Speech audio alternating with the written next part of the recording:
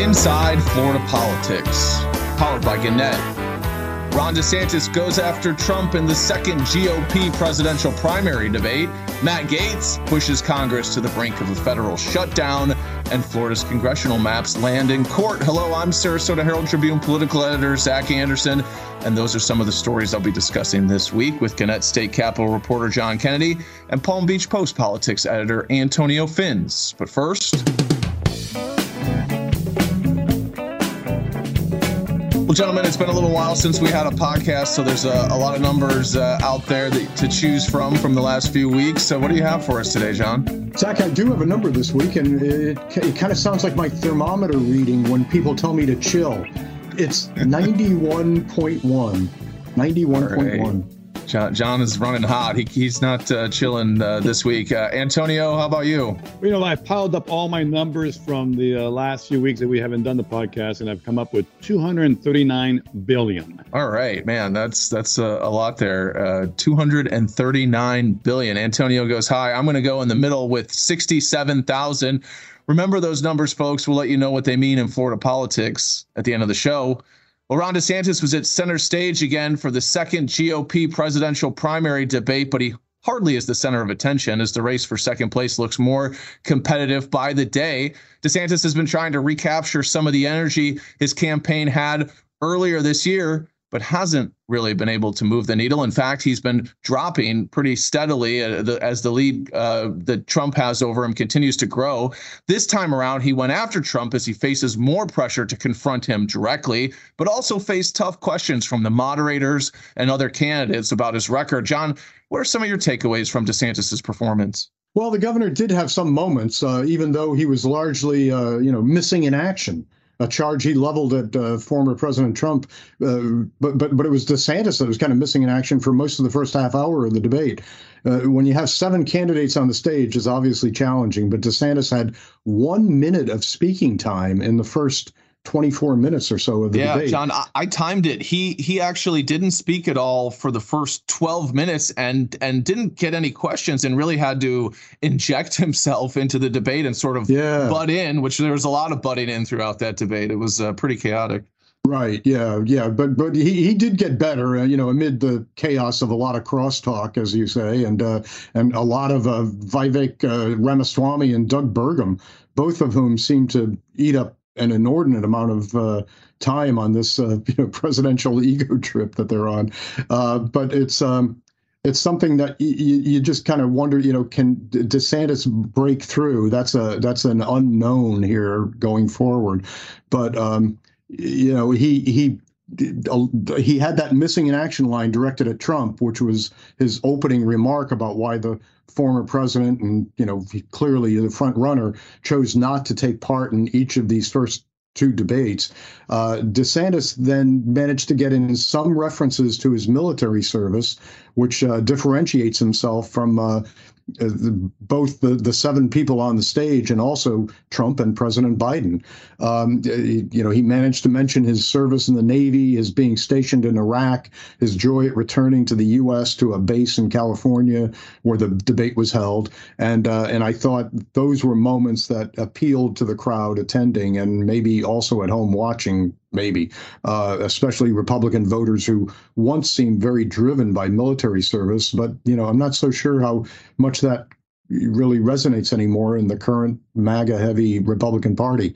DeSantis also had one of the more notable exchanges when rival Nikki Haley ripped into him, accusing him of hypocrisy for backing a ban on offshore oil drilling in Florida and signing an executive order stopping hydraulic fracking, when both of those things are now part of his energy plan that he recently unveiled when he said he'll work to bring gas taxes down.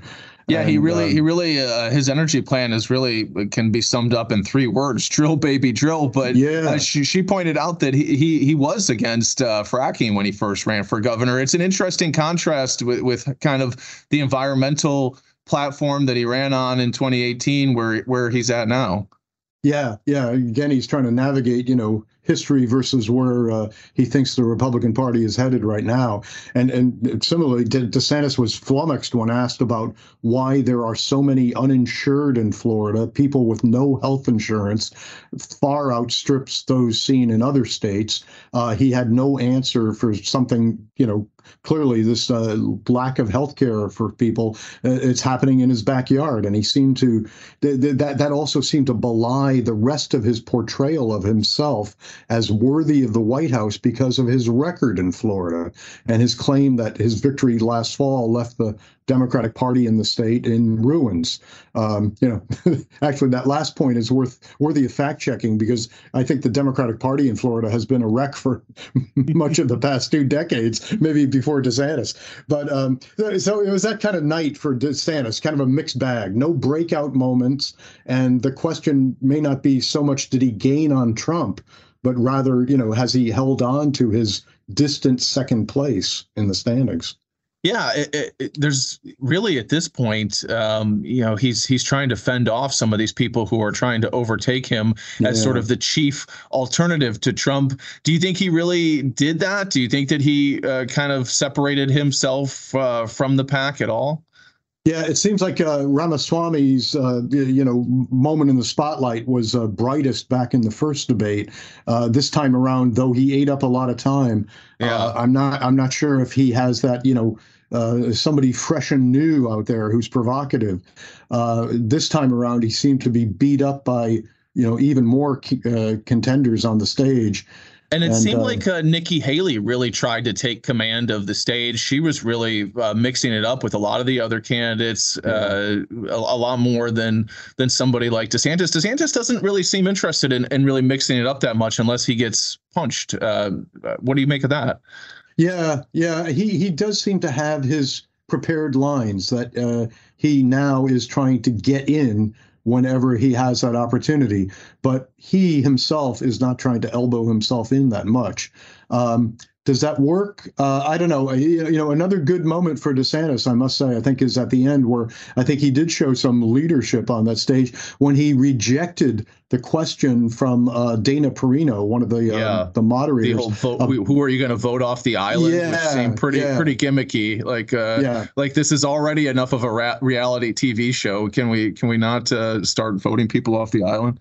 Yeah, and it was DeSantis who stepped forward and kind of said, that's like a insulting question in some respects, and he didn't think they should answer it, and everybody else seemed to kind of go along with that, and they moved on to another question. So that was a good moment for DeSantis. How do you think DeSantis handled, John? He faced quite a bit more heat this time around for his record in Florida. He's really tried to run on his record, on things like COVID or on some of his education, things that he's put forward. This time around, he was really pressed on some of the things, like you mentioned, health insurance, an issue that hasn't really come up at all, but it is pretty important when you think of 2.5 million Floridians without health insurance. He was also pressed on the whole African American history standards, where the moderator put a question to him that really he seemed to bristle at, about how that there was this line in the African American history standards that got a lot of attention nationally about how slaves may have derived some benefit from their enslavement by learning skills, and he tried to kind of say that that's not what it really means, and that this is that this is a hoax somehow, right, even though the language is pretty clear in the standards. Do you think that he handled that well when he was on the defensive about his record?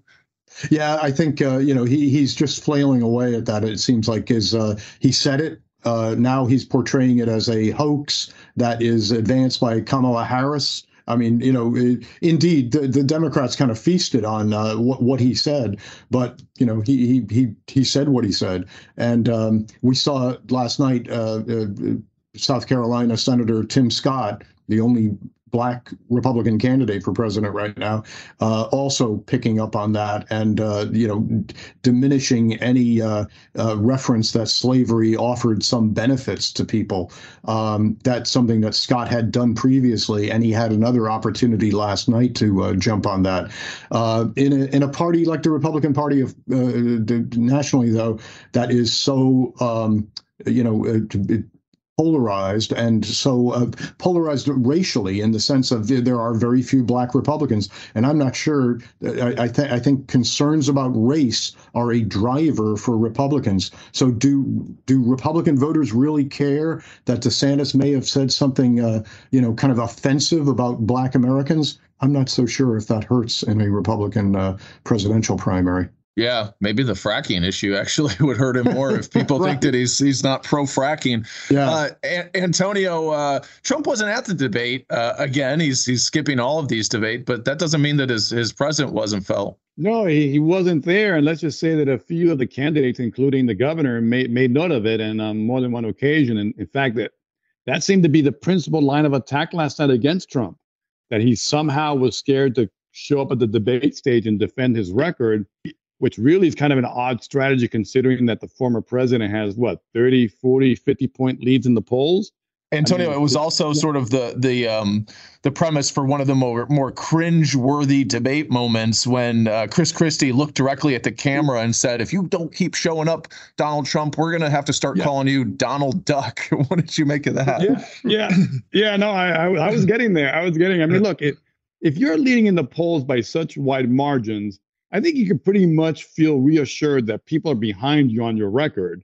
So, yeah, those who are making, like you said, the Donald Duck argument really were kind of swinging at air. The bigger no-show last night, I think, was that no one brought up some of Trump's most heated and acidic rhetoric, as particularly the last week or so. Over the weekend, Trump accused Joint Chiefs Chairman Mark Milley of treason and said such betrayal should be punished by death. I mean, here you have the leading presidential candidate in the Republican Party saying that he believes that the chairman of the Joint Chiefs has committed a crime worthy of an execution. And then you had him going, and Trump also, again, went back to the fake news argument, but then took it much further, saying that a major news network will pay the price, quote unquote, for basically criticizing him. Look, those are statements that people listen to and conclude that I've seen it, that they sound unhinged, but none of that came up last night. The candidates and the co-moderators did not bring up any of this. And, Christie at the end noted what a divisive influence Trump remains in American society, but that was it. So, yeah, Trump wasn't there to defend his record, but maybe the bigger missed opportunity was that the candidates didn't take him to task for the over-the-top rhetoric that the majority of Americans have always stated that they are not comfortable with and are turned off by. Yeah, and you make a good point. It's like DeSantis and Christie are attacking Trump for not being there. I mean, if he was worried about that hurting him, then he'd show up. I mean, obviously he doesn't think that that's going to be a problem. So the question is how do they kind of undermine him? How do they peel away some of the support from the GOP base? That they don't seem to have a good answer for that. Just lecturing him for not being there doesn't seem to be the way to go about it. DeSantis did go after Trump later in the debate, Antonio, on the abortion issue. But that's another issue where it seems like Trump feels like he's winning by so much that he can almost just turn to the general election. What did you make of that? Well, that's a perfect example of what I'm talking about, because Trump knows, and he's clearly signaling that he thinks his soft spot, his point of weakness is the electability question. That's why Trump is kind of moving back toward the center on abortion, because he knows that this is something that could cost him votes, and particularly in those 5 or 6 purple swing states. So if the biggest problem is electability for Trump, then if you're the candidates, I say, why not go after Trump's rhetoric, which speaks directly to electability, speaks directly to something that people from the start have said that they're not comfortable with. I mean, how many times, even along Southern Boulevard when Trump was president and the motorcade would come by and forth and you had hundreds of people there. Number of the Trump supporters there, when you ask them about the tweets at that time, they would say, yeah, I'm really not comfortable with that. Yeah, I don't really care too much for that. But I mean, I like his policies. I like him. But yeah, so it's clear that historically and even now, the one area where Trump gets into trouble, even with some people who support him, is on his rhetoric, what he says. And why they didn't seize on that when Trump gave them plenty of ammunition the last week, I think was a missed opportunity. Yeah. And I think it's a really bad sign for these candidates when, months and months into this race, they still haven't found a good way to take on Trump. It seems to indicate that there's probably not a great way to take him on with the GOP base. One interesting final note on this debate, Trump did put out an attack on Nikki Haley at the end of the debate, or Trump's campaign did, which is interesting. It seems to indicate that they think that she is emerging as more of a threat, and also maybe starting to creep up on DeSantis in terms of being somebody who can really threaten to take over that second place position. So we'll have to see how that develops. Well, the debate was far from the only big news in national politics this week. This Congress appears to be on the brink of shutting down the federal government, and Florida Congressman Matt Gaetz has really emerged as the central figure in that battle. Gaetz is widely viewed as a likely candidate for governor in 2026. Antonio, is shutting down the government a ticket to the Florida governor's mansion now? Well, you know what? I mean, I know you've taken a good look at this. I'd love to hear your thoughts, but here are my 2 cents. Look, in deep red Florida, sure, especially because it seems to be uber popular Donald Trump, who seems to be the invisible hand behind the government shutdown. Look, remember back in May when we were on a cliff as the national debt ceiling deadline was coming up and Trump wanted the U.S. to default? A default would have been devastating, and that is what Trump wanted, an economic meltdown that he could then blame on President Joe Biden and then boost himself in the polls. Diddle here with the shutdown. Anything that creates disorder, anything that creates chaos, Trump sees as an opportunity to bludgeon Biden with, and so he is egging on a shutdown. Moreover, there is also the specter of the impeachment inquiry that Trump desperately wants, again, as another way to beat down Biden and diminish his own disgrace with 2 record impeachments in one term. So political logic would say that, yeah, if Gaetz can procure a shutdown and help Trump, then he would be in line for that oh-so-coveted endorsement. And in Florida, a very valuable endorsement from Trump for whatever move Gaetz may plan next. Yeah, and I think maybe the conventional wisdom a few years ago was that you can't be seen as too radical to win election in Florida. It was a swing state. It was a state that was decided by a percentage point in many races, statewide races, but these days, I think that view is really out the window when you see how much DeSantis won last year, 19 percentage points. It really, there's a view, I think, emerging that really it's the Republican primary that matters in these statewide elections. And Gaetz is strongly positioned in that, which is kind of remarkable because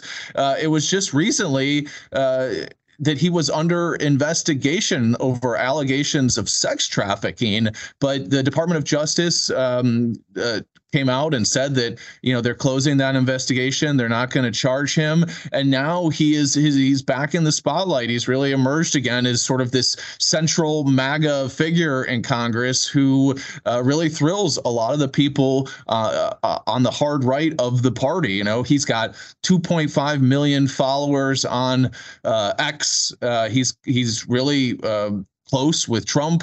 He's got a lot going for him in terms of a Republican primary contest, and I think that shutting down the government for some people, for maybe a lot of moderates and maybe even, some more conventional Republicans that view that as just sort of irresponsible and chaotic. But for a large group of people, they like the confrontation. They want to see the government shut down. They want to see, federal spending reined in by any means possible. And whatever fallout from that happens, they're willing to accept that. They like somebody who's going to be confrontational and a fighter, and that's what Gaetz is. And so could this help him in a gubernatorial primary in Florida? Some people that I spoke to think absolutely. I spoke to David Jolly, who's a former Republican congressman in Florida, much more of a moderate now, who has been critical of his party, no fan of folks like Gaetz, but he just analyzing it from a pure political perspective, he was telling me that this is probably a huge opportunity for Gaetz, to really attract a lot of attention. And then he really has nothing to lose. He represents a panhandle district that is deep red, that he's very unlikely to get unseated, even though that district does have a lot of federal workers in it. Many of them probably are sympathetic to him, shutting down the government, and that worst case scenario, he stays in his congressional district. Best case scenario for him is he rides some goodwill in the Republican Party to the nomination for governor in 2026. So, in Jolly's terms, he said that makes Gaetz, quote, very dangerous, because he really has nothing to lose and everything to gain from the notoriety that he might get from this. We'll see what happens. There's a lot of talk going on right now, and they still have a few more days to figure this out. But Gaetz is saying that he's no way going to vote for this continuing resolution that they need to fund the government. And he seems to have collected enough votes from the hard right to block that from advancing. And, if they do shut down the government, they'll be under a lot of pressure. And we'll see. He did eventually cave in these fight over whether Kevin McCarthy would become speaker. And McCarthy was elected on the 15th ballot after Gaetz got some concessions from him. So it's not clear how long he would be willing to take on this fight, but it definitely seems like right now that he wants to take this to the brink. So, well, not That's only a good point too. Yeah, that's a good point too, Zach, because the fact of the matter is, you get the impression that with Gaetz, it's not just policy. There's something personal there with McCarthy. Right. It goes beyond just the politics and whatever strategy and ambitions you have. And I remember covering that 15 vote saga back in January.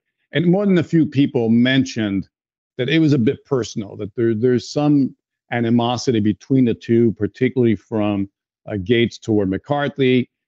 Some of the speculation I heard dealt with something you mentioned earlier, that investigation of Gaetz and perhaps Gaetz not feeling that McCarthy had been in his corner or backed him. I never got to the bottom of that, but there does seem to be between Gaetz and McCarthy also this personal edge that could be also complicating this. Yeah. And one outcome of this shutdown battle is that Gaetz might be able to unseat McCarthy. If McCarthy does a deal with Democrats, or if somehow the political fortunes turn against McCarthy and Republicans start to turn against him over the shutdown fight, it could be Gaetz is seen as being able to get rid of him, and that would be a big scalp for him. And he seems happy. That is McCarthy. There's no love for McCarthy on the far right either, and so that would be another potential boon for Gaetz if he can say that he got rid of McCarthy and got Jim Jordan or somebody as speaker. So we'll see how that plays out.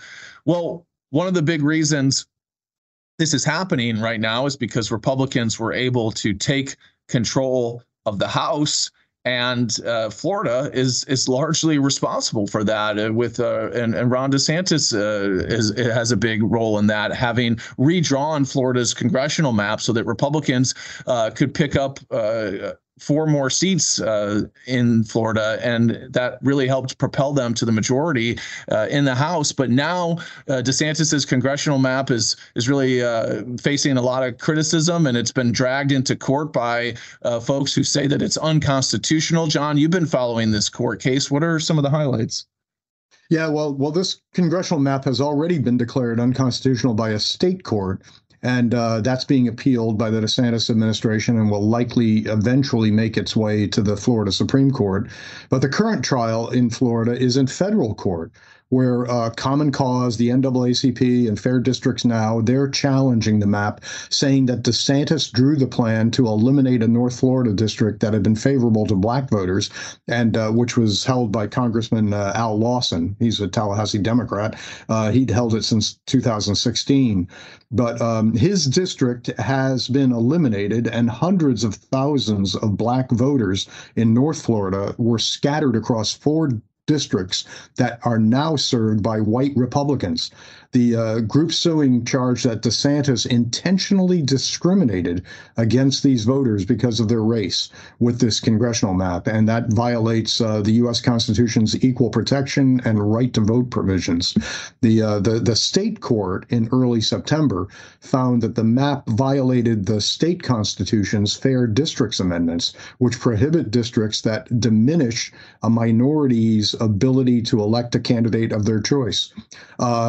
This map was used in the last elections, and that, as you pointed out, Zach, it resulted in Republicans winning 20 of Florida's 28 congressional districts. That was a 4-seat gain, which DeSantis has now been campaigning on as giving the party the wins it needed to take control of the U.S. House and lead to Kevin McCarthy's speakership. So the map is in trouble, though, now. And this week, in the beginning of the federal trial, DeSantis's interim chief of staff, Alex Kelly, he was the chief map maker behind the redistricting plan. He was rather defiant in his testimony as a witness.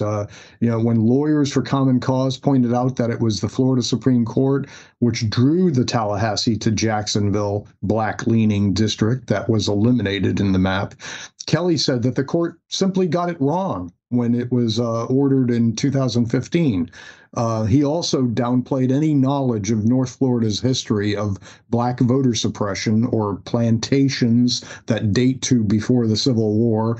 Kelly seemed to grudgingly acknowledge that under questioning when he said, quote, "There is a history, yeah."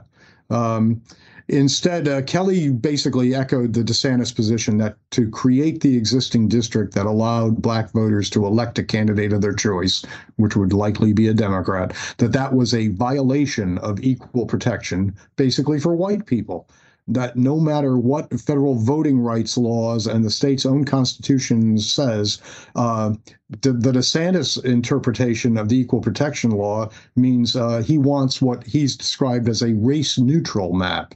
The trial is being conducted before a 3-judge panel, and whatever they decide will go directly to the United States Supreme Court for review, which gets it out of Florida, where the state case could be stalled by an appeals court and a state Supreme Court that are heavily loaded with DeSantis-appointed jurists. So the U.S. Supreme Court is conservative, but on matters of Republican gerrymanders of congressional district, it's been fairly aggressive. And just this week, it ordered Alabama to create a second black majority district in that state, a sign the justices may not look favorably at DeSantis's bid to enhance Republican Party power at the expense of black voters. So we'll just have to see where these rulings go. We're still a little bit away from it, but voter groups that are suing, they're a little worried about where this may go, because delays and appeals could result in perhaps a map being declared unconstitutional, but that because of the timing, it could still be left in place by the time the 2024 elections come. But will the United States Supreme Court be inclined to let that happen? Maybe not. What was your impression, John, of the court proceedings? Did the judge give any hints as to how he's feeling about this case? Is there a sense that these maps are in trouble, or is it hard to tell? Well, I think there is a sense that the maps are in trouble, but I think perhaps the difficult thing may be the grounds that they're suing on require intentional discrimination. And that's seen as a pretty high bar to reach, that DeSantis is racially discriminating against Black Floridians. Now, DeSantis's policy record when it comes to, we talked earlier about his interpretation of slavery when it comes to Black history. We've seen him, enact voter restrictions that were seen directed at Black citizens. He's condemned he's talking about Florida being the state where woke goes to die. A lot of that is seen as racially tinged. So I think some of DeSantis's political record in Florida will also become part of the fabric of this case. But it's kind of hard to tell right now where this 3-judge panel will go. They do seem to be asking questions about intent and or was this really just a policy decision that the governor advanced? We're still probably weeks away from getting any kind of ruling out of this court. The trial is going to continue next week, so still a little bit to go on this. Wow. That's pretty interesting, though, if the new African American history standards could be used as evidence of, I know. In this trial and could help strike down these maps. That really ties in a lot of what's happened with DeSantis on racial issues over the last few years, and shows how relevant they could be in other areas. Maybe Tim Scott will testify in this case. We'll see. Well, we'll move on to some numbers here. Antonio, you want to tell us about yours? Yeah, I have $239 billion, as in $239 billion, which is the number that represents the collective income of the Latino population in the state of Florida. Look, immigration has been a big topic this year in the Sunshine State. You've had Governor Ron DeSantis flying people seeking a better life in this country, if not safe harbor, to other states. You have a new, more restrictive immigration law. And you've had DeSantis popping up at the border, the southern border of Mexico, and promising to send National Guardsmen there to stop people from crossing the border. But what's not been discussed too much is how immigration has actually benefited the state. And this week I've been at the Latitudes Conference in Miami Beach, where this other side of the story is being told. And the data behind that part of that story is impressive, and one that I think our listeners would want to hear. Nationally, the GDP of Hispanics in America now surpasses $3.2 trillion a year.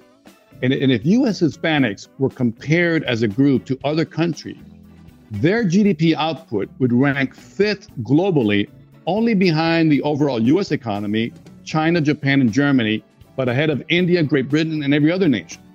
In Florida, which ranks 4th in the United States in Hispanic GDP, Latino workers account for almost 30% of the workforce, and their gross domestic income of $239 billion, my number this week, accounts for just under 20% of the state's GDI. Look, the data in the report, said Latitudes Conference Chairman Sol Trujillo, is that it's critical to debunking negative mythologies, he said, about the U.S. Latino population. Those mythologies, he said, include misperceptions that everyone coming from the Americas are uneducated, or they go on welfare, or are part of a drug cartels doing quote unquote dastardly things, or are just lazy, he said. The data, Trujillo added, reveals a key reality.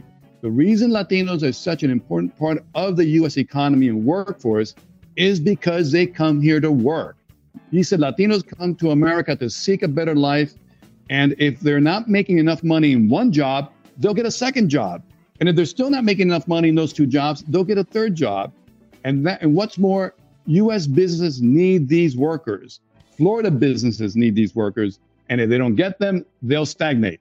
And in Florida, there are $239 billion worth of proof that is the case. Yeah, that's a huge economic impact. I've never heard anybody characterize the totality of the economic impact of that population before. It's pretty interesting and probably worth mentioning in some of these debates over the issues that DeSantis has tackled with immigration and other things.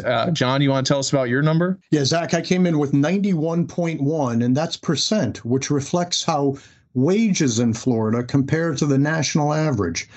Floridians earn less than the national average, and that may not sound so good, but the 91.1% of the national average is the best level the state has reached this century, according to state economists who just released one of their periodic evaluations of Florida's economy.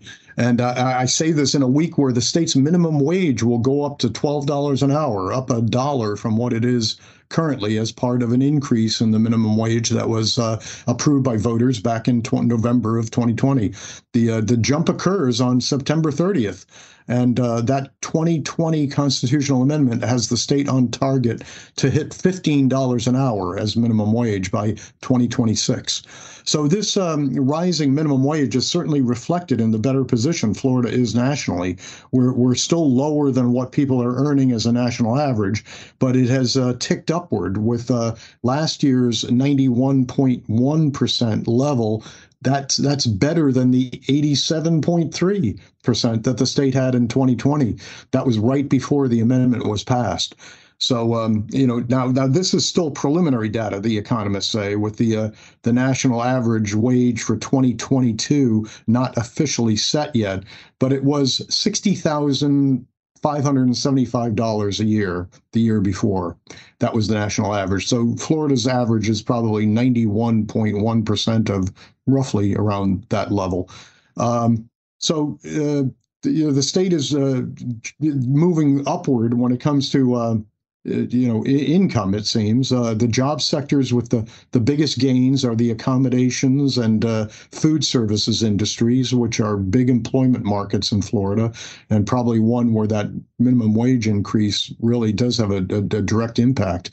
No doubt, we heard it in the Republican debate last night. A lot of people are squawking about inflation, and politically it remains sort of a albatross for President Biden. But at least according to this new analysis, Floridians are getting a little closer to meeting the national average when it comes to pay. Yeah, and Florida's really historically been known as a pretty low-wage state, so I think there's a lot of room for growth there. Another good economic analysis, and my number also has touches on Florida's economy. It is 67,000. That's the number of military personnel who live in the state. Many of them won't be receiving a paycheck if the government shuts down at midnight on Saturday. That's just one example of how the shutdown could impact Floridians. The state also has nearly 90,000 civilian federal employees. Florida is not really as heavily dependent on federal workers as other states. It's not like, Washington, D.C. or Alaska or some of these states, but a shutdown could still really impact the state's economy in a big way. Everything from tax offices to food for low-income mothers and children could be affected and disrupted if we have a shutdown.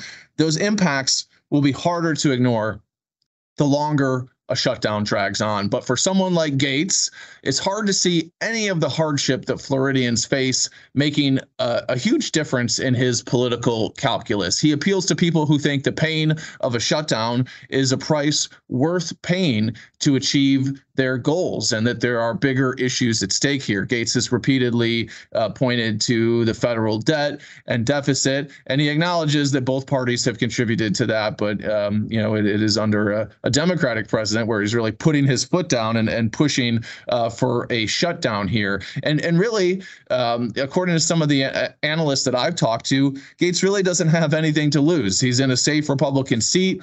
And he seems happy at this point to risk any blowback that he might get from his constituents in order to make his point and maybe increase his notoriety among folks who view a shutdown as necessary at this point. And that makes the prospects of this shutdown dragging on seem higher.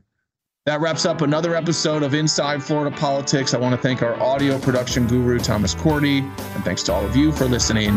We're out of here.